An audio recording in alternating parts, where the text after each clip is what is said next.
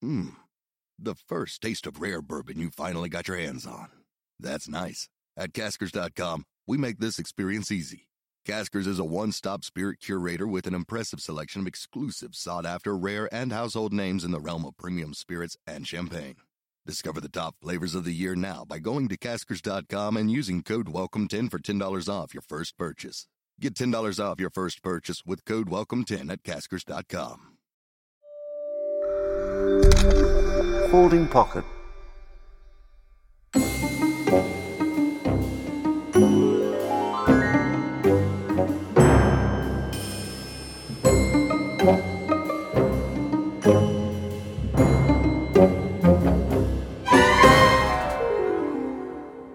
Welcome to The Rabbit Hole Detectives, a podcast where I, Dr. Kat Jarman, Richard Coles and Charles Spencer chase the provenance of historical objects, both real and metaphorical. Each episode, we set one another the task of finding out as much as we can about a particular subject to present a comprehensive understanding of the origin stories of stuff. After all, everything has a history. It just depends on how far down the rabbit hole you're prepared to go.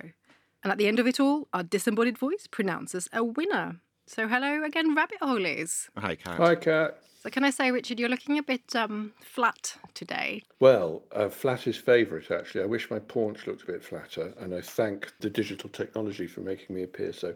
But I'm joining you from Whithorn in Galloway in Scotland, and I have trespassed upon the good will of some friends who've allowed me to work their computer. In fact, I can't work their computer. I've had half the town has been out trying to work their computer. So you're the disembodied one, really, this time, aren't you?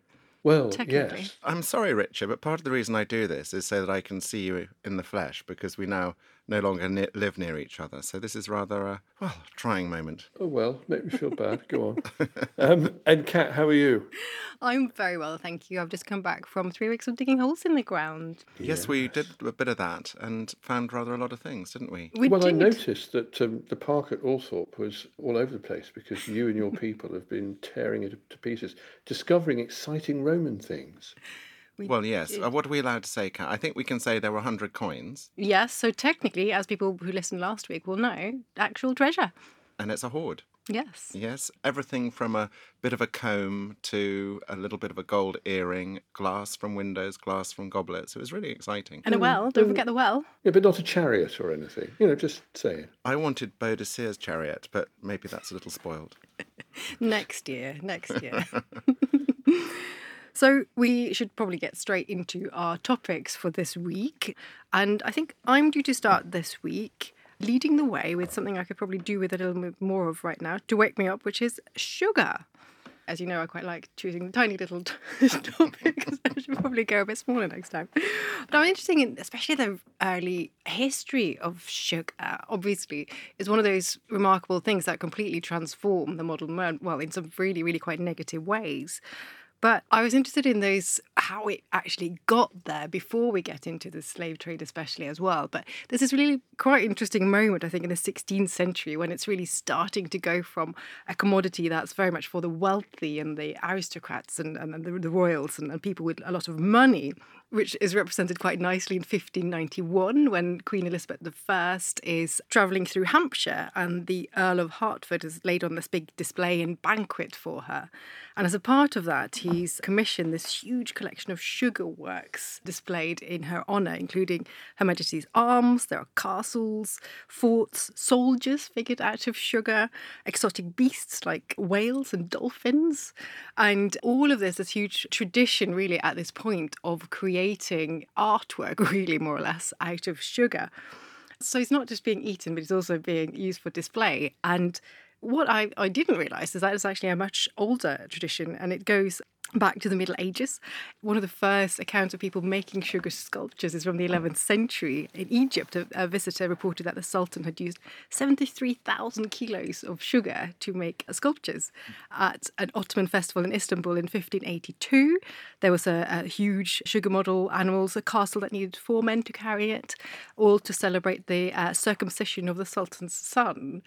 So at this point, we sort of have this huge use of it. But I always thought that sugar was a New World crop. So obviously we're familiar with the really quite horrific industry, the sugar industry in the New World. But it originally comes from East Asia and probably dates back as far as 8000 BC, but just as pure sugarcane and nothing else, and moves across to India where it's refined, and then over to the Islamic world and also to the Mediterranean. So the sort of foundations of the sugar industry as we know it really kicks off in the Mediterranean. But do you know how it came to North Europe at all? No. No, not at all. So it was actually in the Crusades. So the Crusaders who travelled to Palestine, who were starving, basically, and they needed some energy, and they were given sugarcane and took it with them back to Europe as well. But it was that Mediterranean, so places like Sicily became a sort of a key site for producing it. It was really in the 15th century that the big transformation took place that brought it to other parts of the world. So with the Portuguese going into the Atlantic, they go to Madeira and realise that they can take this crop with them and that it does really, really well in that landscape. Take advantage of slaves from Africa as well, and really starting this kind of blueprint for what later became the sort of industry as we know it. And then it was with the explorers, people like Columbus takes sugarcane with him. He'd been to Madeira. He starts planting it, and that really takes it across to places like Brazil with the Portuguese, and that becomes the starting point. So by the 1600s, this becomes a massive industry, and because it requires so much manpower to actually plant and process the crops, there's not enough of the indigenous population, which is being pushed out and in some places essentially desecrated. That's where the slave trade starts, really, and the sort of very dark history of it, which I think most people are quite familiar with. And what about honey? I mean, presumably honey was always accessible to people before sugar. Absolutely. So honey goes back so much further for, many thousands of years. And it's interesting because they have this link. I mean, sugar, I think, sort of really replaces or adds to the same sort of uses as honey, and honey being used as an extra sort of... But was honey actually something that people had access to, or was that again a preserve of the wealthy? So the earliest history, we don't really know. I mean, it's clearly a commodity because it's quite difficult to get hold of. So it wasn't quite as luxurious, though. There's definitely lots of archaeological evidence from it going back to quite early populations, and culturally as well, especially in places like the Islamic world, honey, and even in the Bible, so Richard, sort of all the biblical stories of land of milk and honey and all of that. Yeah. It's a very important part, isn't it? But here's my question, Kat, if I may. Do you think sugar was to traders what the book was to Jeff Bezos? Why did Amazon take off? Because it did books. Why did they do books? Because they were shippable. Do you think that our ravening sweet tooth happened because sugar in its tradable form became such a lucrative cargo and so easy to ship in a way that honey could never be? Yeah, and you can produce it in vast quantities. You can't do that with honey. Sugar is also, I mean, it is very, very addictive, as we know now. Part of the big problem with sugar in today's world is that it is an addictive food. It actually affects the dopamine levels in your brain. So it's the sort of reward cycle. So people are going to want it. And I say you can actually do it on a vast scale, especially if you take advantage of enslaved people. So, yeah, I quite like that analogy with Amazon. I mean, so often the case, isn't it? It's a sort of combination of technology driving markets, driving appetites that, well, changes the world, didn't it? I suppose that sugar trade opened up more nefarious trades too to cross the Atlantic and... Absolutely. And it's interesting because sugar was around for such a long time, but it was really when they were starting to have these new, more industrialized processes of refining it. That's when it starts going wrong, when the Europeans get involved and try to make money of it. So people were enjoying sugar for really quite a long time. And even for things like thinking of it as medicinal, which again is something that people had done with honey as well. This idea of using it in the Mary Poppins words, a spoonful of sugar to make the medicine go down. That goes back to, I think it's Lucretius in the 1st century BC, who says that Roman doctors actually encouraged use of something sweet for foul-tasting medicines. And we have some Islamic texts as well, some early medical texts, again, saying the same thing, but specifically with sugar. So this idea that it's actually beneficial. But, people were using it as a medicine for really quite a long time. And actually, interestingly, I didn't know this, but it has been shown in studies to actually reduce pain. So if infants are given sucrose or sugar water or something like that, premature babies in neonatal units, when they have bloods taken from their heels, then it will stop them from crying so much.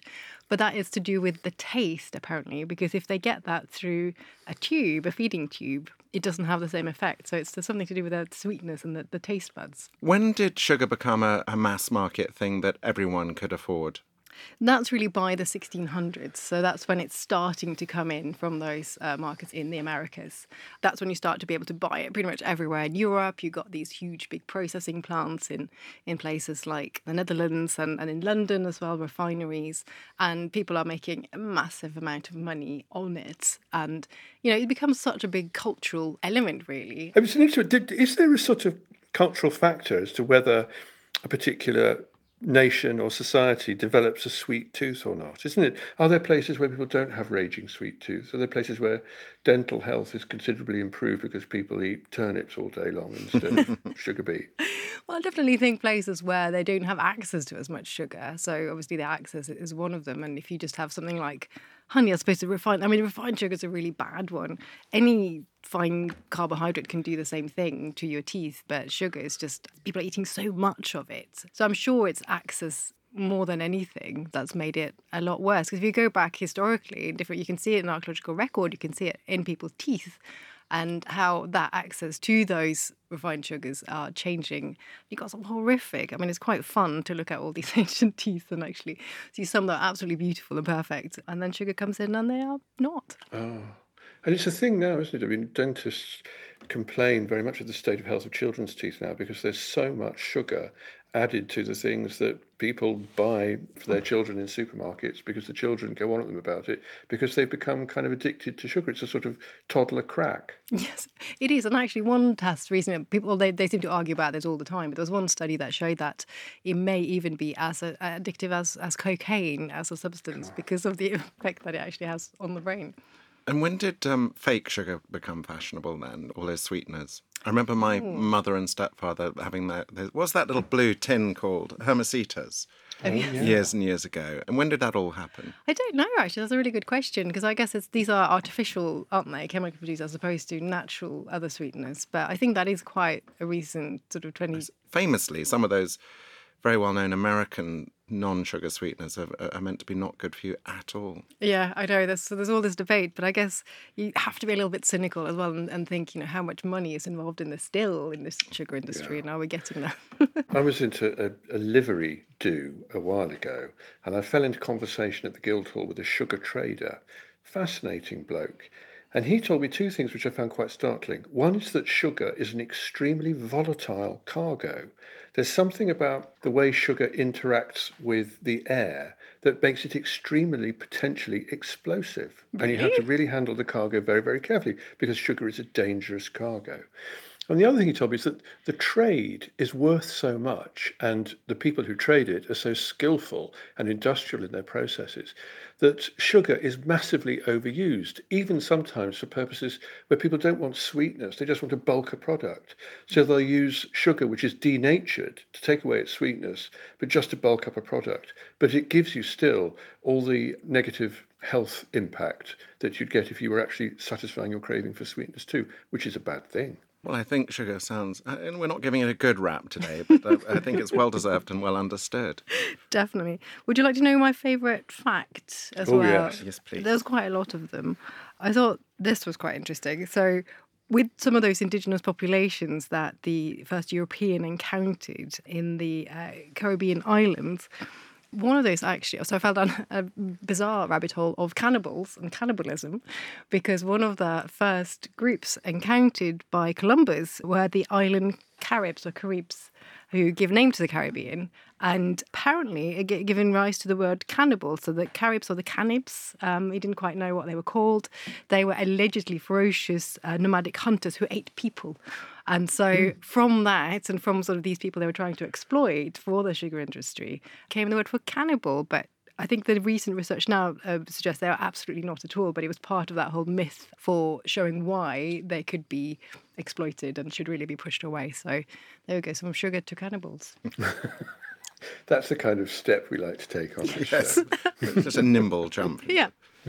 Charles, just to answer your question about sweeteners, they actually, artificial sweeteners first entered the food industry in the 1800s, but actually became a diet aid in the 1950s with the introduction of a sweetener called cyclamate to the American market, which coincided with the diet soda boom of the 1950s. And then just one point, Kat, on you mentioned A Spoonful of Sugar and referencing Mary Poppins. The song Spoonful of Sugar was written by the Sherman Brothers, and the son of one of the Sherman Brothers said that the song came about because when he was a child, he got the polio vaccine, and his father, working on Mary Poppins at the time, asked how his day had been, and he told him about the vaccine, and his father said, "Didn't it hurt?" And he said, "No, they put a sugar cube onto a spoon and they ate it." And he said, my father called my uncle, and the next day they sat and wrote A Spoonful of Sugar together. Goodness. There we go. I had Fantastic. the polio vaccine that way. So did I. I remember that as sugar a little cube. boy going to this. Do you remember it, Charles? Yeah. And I remember I went to the doctors and thinking it would be a fairly miserable outcome, and ending up getting this rather interesting sugar thing. Which I thought Yes, was it rather a went treat. brown, wanted if it I remember again. right, but it tasted okay. I just Yeah. got stabbed in the arm. I feel like I've missed out now. So that leads us to the next topic. And Richard, is over to you. And you're going to be telling us about the wonderful world of knitting and knitting patterns today. Yes. Well, now here's some interesting things. As we know, everything that we discuss sooner or later devolves to the Viking culture, correct? Of course. Did you know that knitting is actually one of the youngest crafts? I mean, much, much younger than weaving or sewing. That's been around for donkey's years. But the evidence of knitting is actually much later. And some of it, Kat, I have to say, comes from, is it the Ertebola culture of Denmark? Am I right? Some Viking sort of culture of Denmark. Yeah, I think that's pre-Viking. Pre-Viking. I know it's very Scandinavian, early. yeah.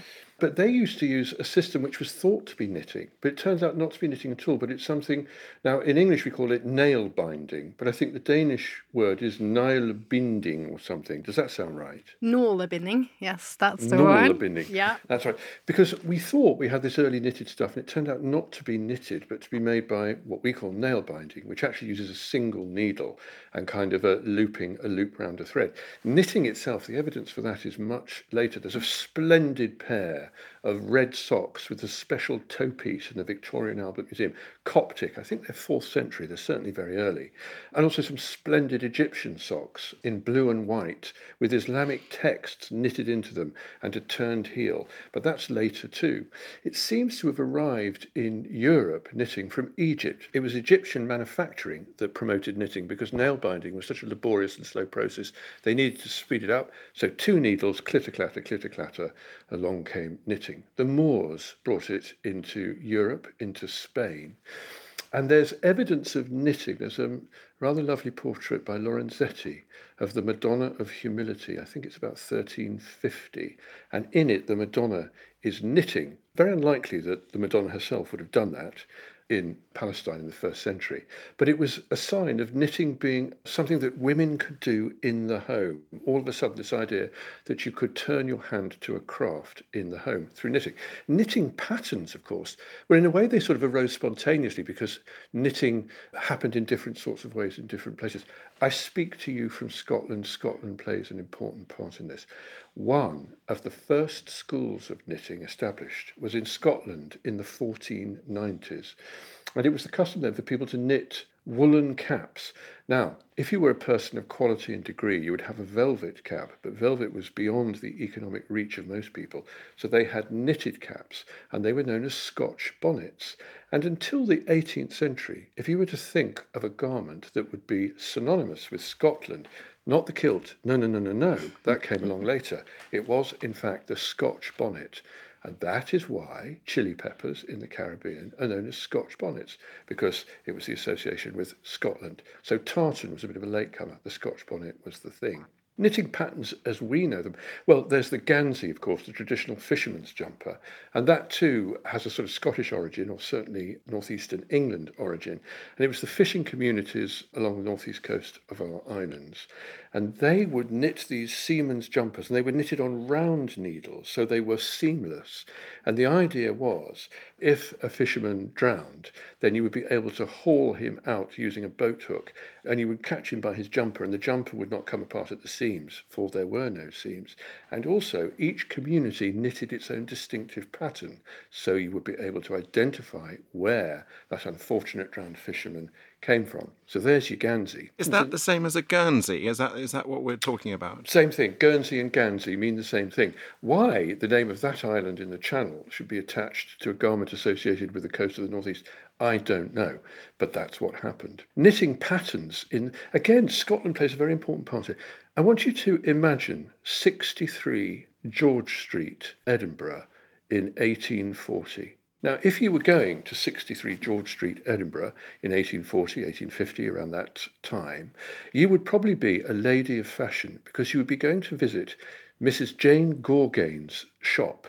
Mrs. Jane Gorgain, a humbly born woman, married an enterprising merchant and started importing Berlin wool into Scotland. Berlin wool, made from merino, so it was fine and easily worked. But it benefited from the invention of aniline dye, which was actually pioneered, funnily enough, by the son of the composer Felix Mendelssohn, Paul Mendelssohn. He, in Germany, invented a way of fixing dye into wool by using this aniline process. It derived from coal tar. So chemistry met aesthetics. It produced these richly coloured yarns. Movine was the result of aniline dye, also helped by a chemist called Perkin, funnily enough. Anyway, so these would arrive, and all of a sudden ladies were able to knit garments using these beautifully coloured yarns. And because they were beautifully coloured, well, they could then weave patterns or knit patterns. And so Mrs. Gorgain produced a book called The Lady's Assistant in Knitting. And that contained the first knitting patterns that became hugely popular. The book ran to 22 editions, hugely popular, both in England, both in America. In America, the wife of George Washington was a mad keen knitter and got all the ladies, not of the court, but of the White House, to join her in knitting madly away. The ladies of the court of Queen Victoria got madly keenly into knitting, and Jane Gorgain's not only supplied the knitting patterns, but she provided also the yarn. So she was an enterprising business person. And that really caused an explosion of interest in knitting and the dissemination of her patterns around the world. Patterns, of course, varied for different reasons. In the Second World War, there was a massive rise in knitting. The WI were conscripted to the war effort, of course. And on the home front, what you could do was knit garments for our brave boys on the front. But the patterns were altered in order to facilitate them in their military endeavours. For example, mittens were made with extra long arms because of the cold suffered by people on the North Atlantic convoys, for example. Balaclavas were made with special ear flaps so as not to interfere with people signalling either on a wireless set or on a telephone. So that changed things too. And there was also a leisure jumper invented then for women off-duty. It was called the off-duty jumper, and it was something that you could wear to signify that you were indeed off-duty and enjoying what scrap of leisure you could in wartime. Do you know how to knit, Richard? Well, Kat, I would like to say yes, I do know how to knit. As a rather nerdy boy at school, I was disinclined to play football, and I asked if I might join the girls knitting. So I did have 2 big fat needles when I was a little boy at St. Peter's School in Kettering, and I did learn the elements of knitting. However, I did not take it through into adulthood. Oh, shame. You should start it now, in your retirement. Well, do you know what? I just don't think I can be quite arsed, because it's kind of one of those things that I love watching people who can knit. I actually have a great friend of mine's son went to be interviewed for a school in Kent, and aged 12, he took his knitting needles there, and he reported back, "They're all very odd, Daddy, because they tease me for knitting." And it is quite out there, isn't it, as something to do as a young boy? Didn't seem so at the time, is all I can say. But I think it's marvellous. I think it's absolutely wonderful to have any of these crafts.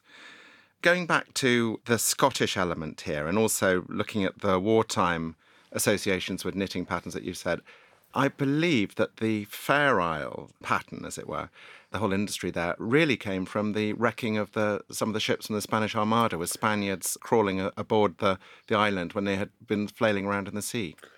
Well, there's a rather dramatic story about that. Imagine, if you will, it's 1588 and you're under sail on the Armada's flagship under the command of Admiral Duke Medina de Sidonia. You know, he was a terrible admiral, by the way, and he wrote a letter to the King of Spain when the King of Spain asked him if he would be in command of his armada, saying he didn't want to go because he got terribly seasick. But the King of Spain's advisors did not show that letter to the king, and off he went. And he did his best, but he wasn't very good. And also, nature conspired against him.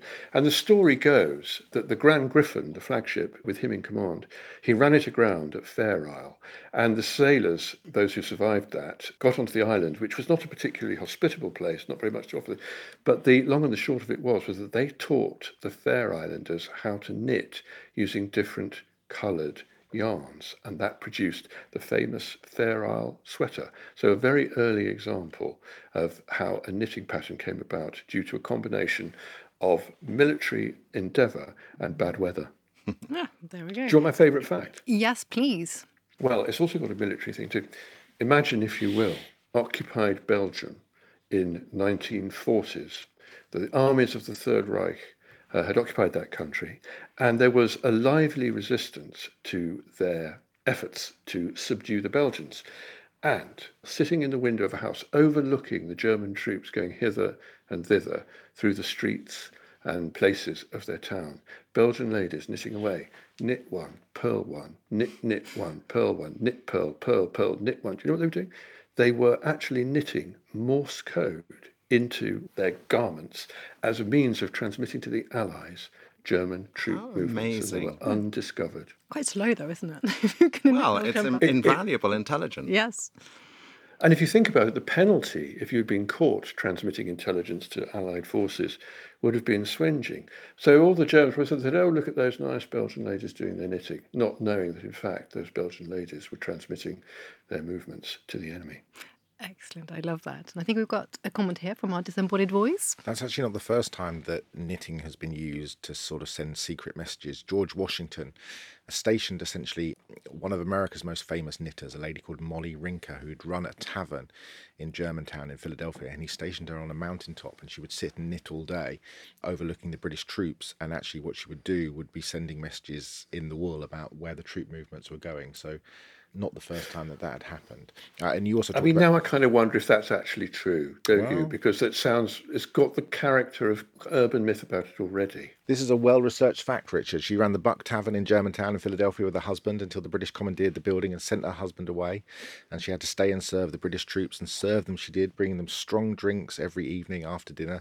But when she went to her room at night, it wasn't to sleep. She wrote meticulous and copious notes full of information that soldiers had discussed all evening whilst drinking, and passed them on to the authorities. So she's a well-known... Well, there you go. I mean, that would have been my message, I think, to my cruel classmates when I was a little boy at St. Peter's school brandishing my needles. I might not have been playing football, but I could have played a key part in a resistance movement to an occupying force.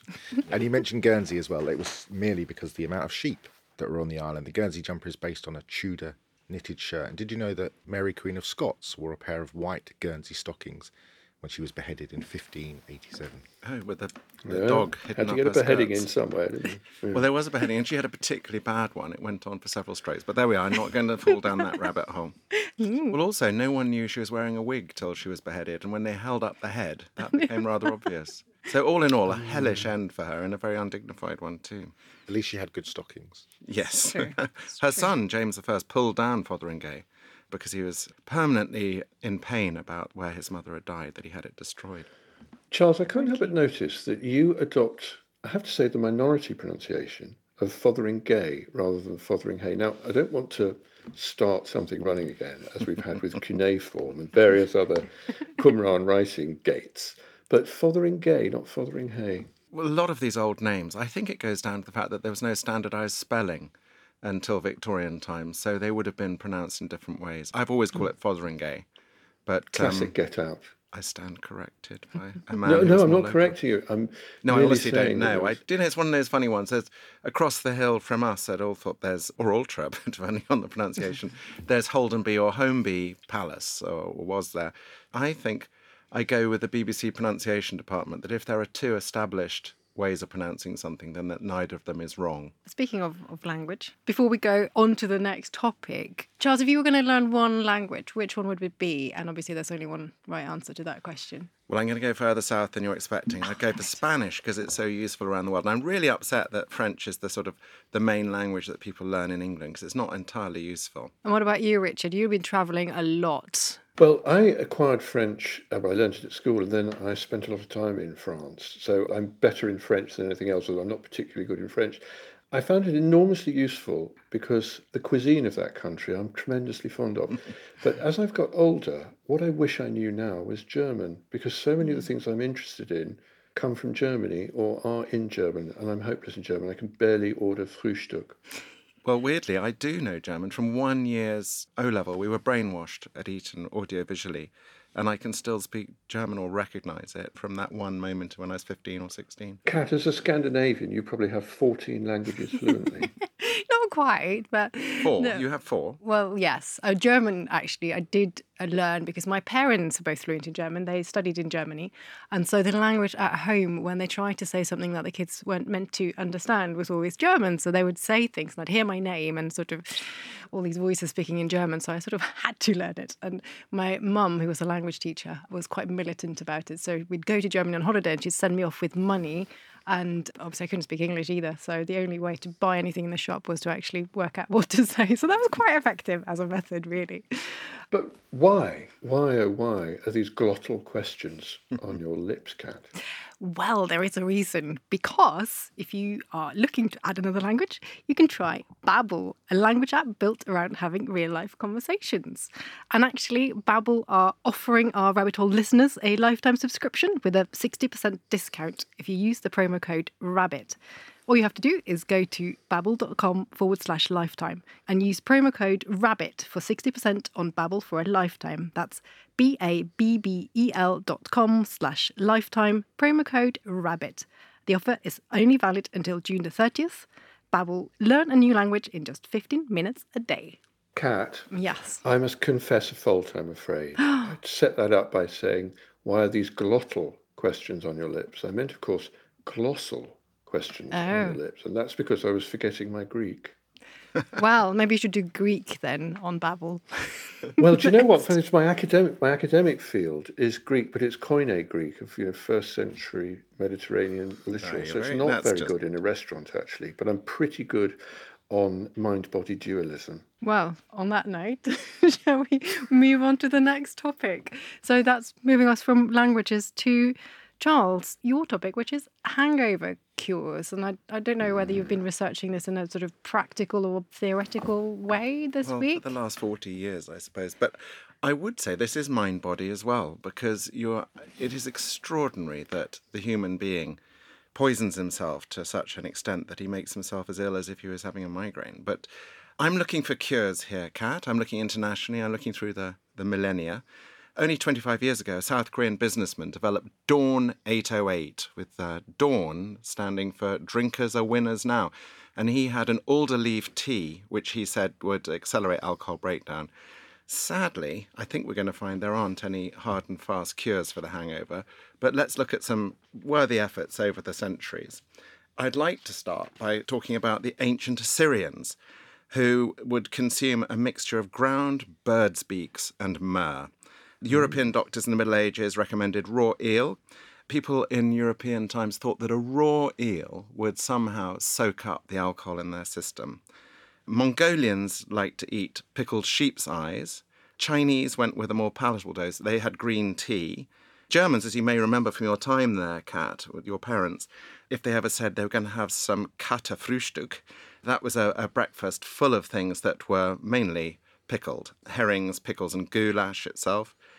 Did you know the Russians don't actually have a cure as such that they consume, but they like to starve themselves and have cold and hot saunas and swims and also flagellate themselves, probably in in reaction to the pain of it all, but they believed that would speed up the blood system and get the poison out of their blood very quickly.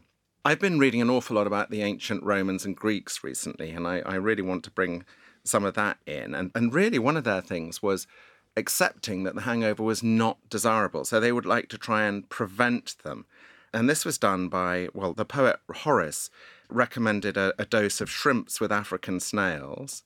And gladiators were said to have had deep-fried canaries as a snack to purge themselves. And Pliny the Elder, who is a philosopher in the 1st century AD, he thought that raw owl's eggs, this takes the biscuit for me from now, would cure an appetite for wine. So, in fact, he would put things into wine. Rotten grapes and sea anemones, really, were put in there. He was saying that if you put this in wine, after a few times of trying it, you would never want to have it again. Other people looked at prevention and cure by adding things to themselves, tying cabbage leaves or stringing laurel leaves underneath their heads so that there was somehow an aroma, I think, which was meant to be a good thing. But the winner in the most disgusting ways of curing a hangover was invented by a man called Goddard in the 17th century.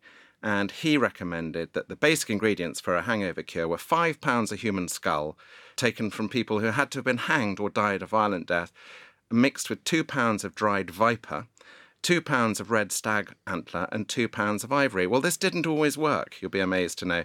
And Sir Edward Walpole, MP, grandfather of Walpole, the long-term Prime Minister, he died aged 68 after taking this, and people said he had very ill effects, gave him convulsions and a numbness that he was most sad spectacle.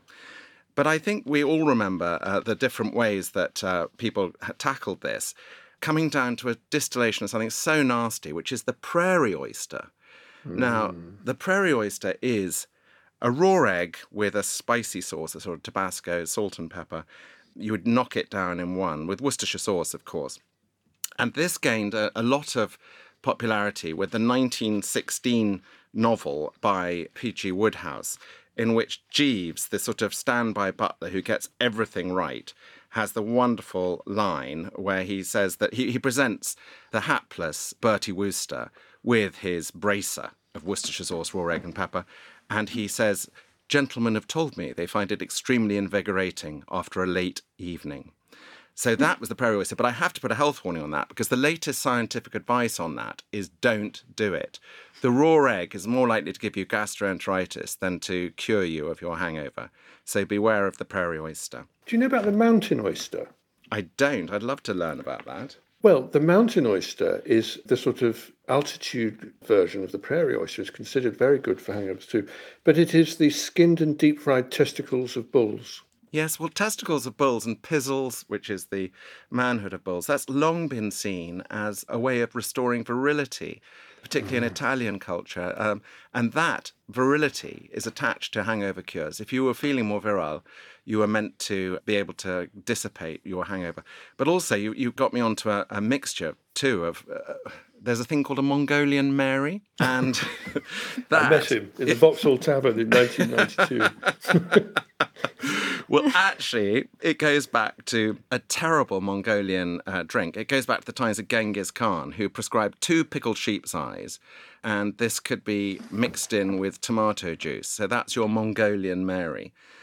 I have to say the most surprising cures that probably don't work are those of the Native American tribes who believed in sweat swishing. So that was when you were feeling drunk, you worked yourself up into an enormous sweat and then drank it. And that was meant to help you. And then in Puerto Rico, before you got stuck into a lot of alcohol, people used to believe that if you rubbed a slice of lemon or lime into your armpit on your drinking arm and then licked it, that was going to stave off a hangover too. I don't think I want to try. But what do we actually know now, though, about... Is there anything that you came across that is a genuinely proven proper cure, or are they all just wild? There's none that's a cure. What's good for you is a lot of... non-alcoholic liquid and electrolytes. So, the Russians came across these sort of the pickling juices, drinking a lot of things that what we call gherkins and things, they're just called cucumbers in the Russian panoply of cures.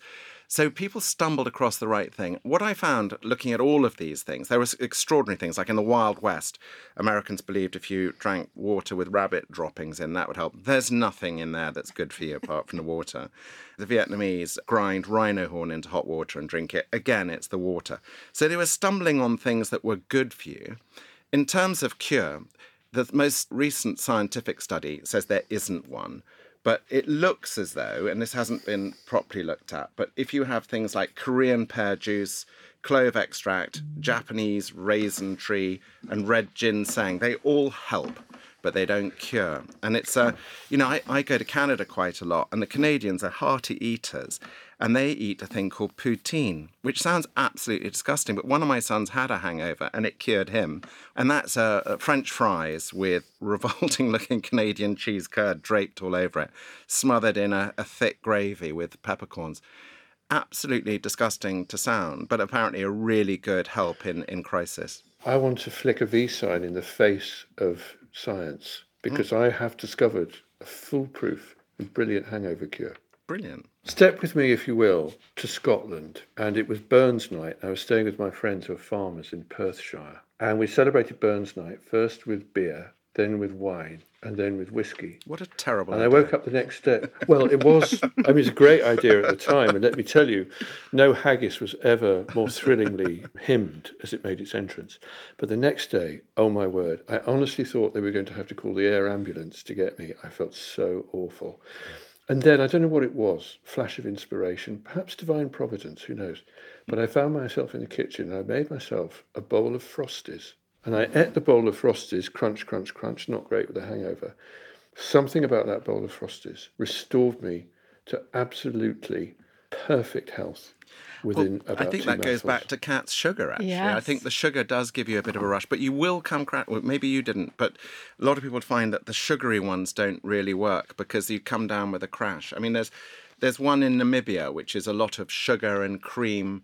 It's called buffalo milk, but there's no buffalo milk in it. It's got a lot of alcohol, and I think the fat and the sugar is seen as a great help. And in fact, Coca-Cola was originally marketed as a hangover cure with, when it had actually got cocaine in it, as well as cola nuts. As someone famous for enduring hangovers, I'm thinking of you.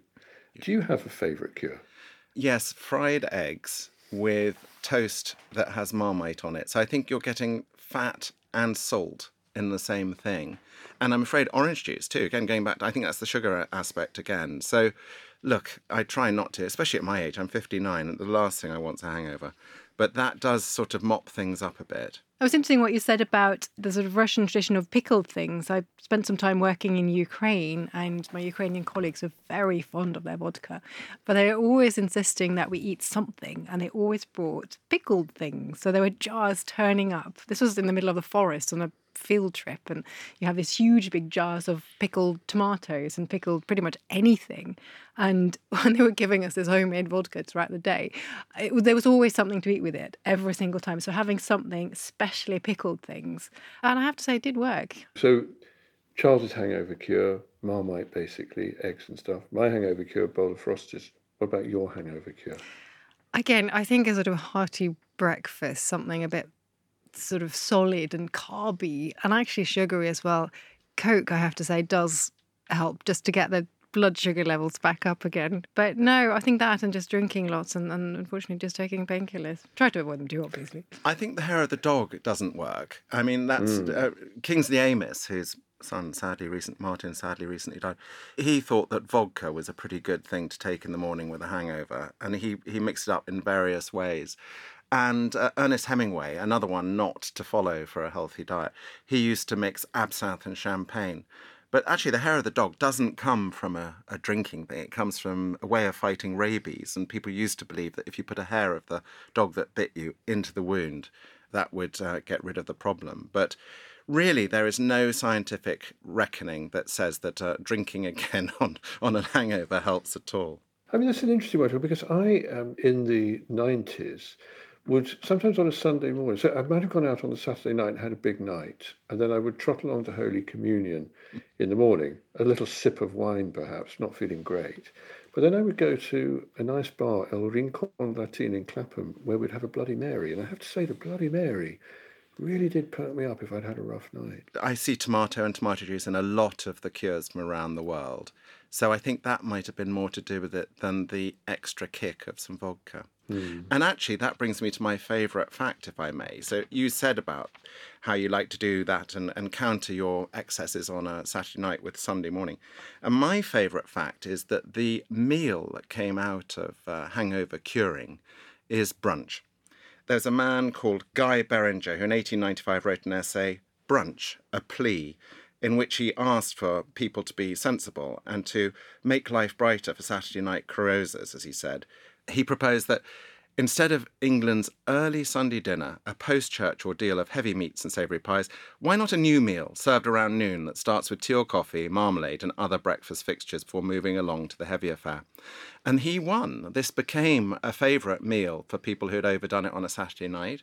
And this is when a staple part of what we understand as brunch, Eggs Benedict, came in. That was specifically a favourite way of countering the effects of alcohol. So I rather like that in this rather bleak field where hangovers really don't have a cure, you may be able to jostle with them a bit and make them less painful. At least brunch came out of it, which is one of the great meals. Do you have anything that you want to add? No comments from a disembodied voice. Well, he knows a thing or two about hangovers, that disembodied voice, let me tell you. Two pints of water before you go to bed is Yes. So that takes us to the end of all of our topics. And at this point, our disembodied voice completely undemocratically chooses a winner. So, having listened to us all, what do you say this week? I'm drunk on Charles this week. Well, it's been a very long time. Thank you, disembodied voice. I was feeling a little neglected. Oh, well, it was good. Yeah, Good one. deserved win, don't you think, Kat? Absolutely. I love some of those. And I don't think I'm going to try them, but at least now I know what not to do next time. Congratulations. See, we were all very nice to each other this time, aren't we? I We're know, not it's so lovely. I'm welling up. Aww. Very nice. But before we go, we have to decide on our topics for next week. So I've decided that I'm going to be looking for the best facts I can find on menageries. Charles, your topic for next time, I believe it's going to be nannies. Wonderful. And Richard, what can you find out in 7 days about divination, please? Okay, I shall look into it. Can you not tell already what you're going to say? Sorry, I had to do that. But that's it for this week. So thank you so much to everyone out there for listening to the podcast. If you did like what you heard, please do subscribe if you haven't already and leave us a review because it really does help other people find us. You can also suggest some rabbit holes for us to fall down in future episodes by sending us an email, rabbitholedetectives@gmail.com. Thank you so much to everyone who's already sent us messages. And each week, one of us will be in our new Rabbit Hole Detectives column in the Daily Telegraph discussing a favourite fact or two. So, in the words of Lewis Carroll's Alice, the proper order of things is often a mystery to me. Goodbye. Bye-bye. Bye.